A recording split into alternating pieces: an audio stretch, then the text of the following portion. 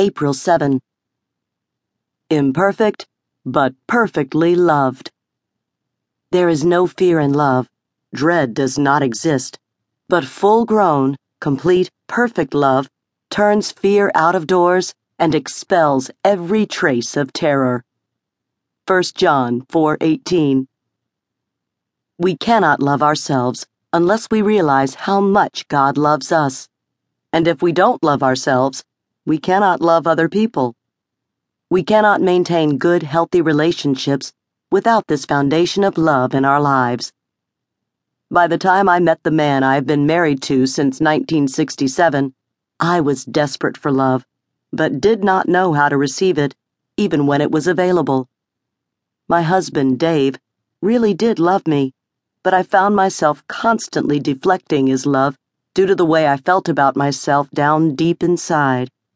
As I entered into a serious and committed relationship with God, through Jesus Christ, I began to learn about God's love, but it took a long time to fully accept it. When you feel unlovable, it is hard to get it through your head and down into your heart that God loves you perfectly, even though you are not perfect and never will be as long as you are on the earth. There is only one thing you can do with a free gift: receive it and be grateful. I urge you to take a step of faith right now and say out loud, God loves me unconditionally, and I receive His love. You may have to say it 100 times a day, like I did for months, before it finally sinks in, but when it does, it will be the happiest day of your life. To know that you are loved by someone you can trust is the best and most comforting feeling in the world. God will not only love you that way, but He will also provide other people who will truly love you. When He does provide, be sure to remain thankful for those people. Having people who genuinely love you is one of the most precious gifts in the world. Trust in Him. You won't be able to receive God's love until you trust Him.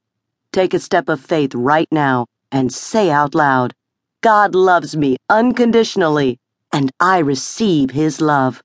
Say it as many times as you need to until you believe it.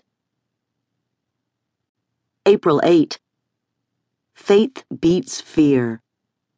For God did not give us a spirit of timidity, of cowardice, of craven and cringing and fawning fear, but He has given us a spirit of power and of love, and of calm and well-balanced mind and discipline and self-control.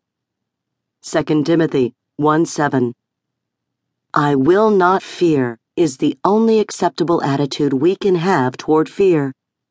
That does not mean that you and I will never feel fear, but it does mean that we will not allow it to rule our decisions and actions. The Bible says that God has not given us a spirit of fear. Fear is not from God. It is the devil's tool to keep us from enjoying our lives and making progress.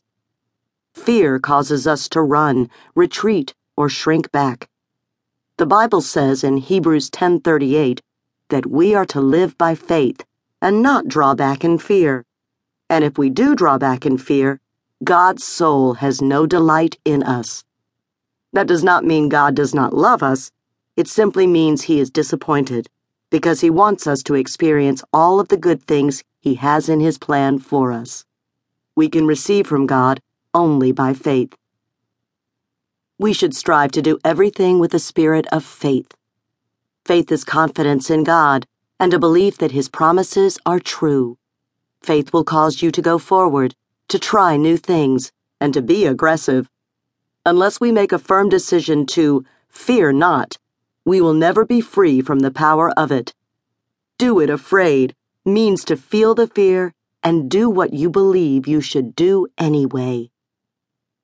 I encourage you to be firm in your resolve to do whatever you need to do, even if you have to, do it afraid.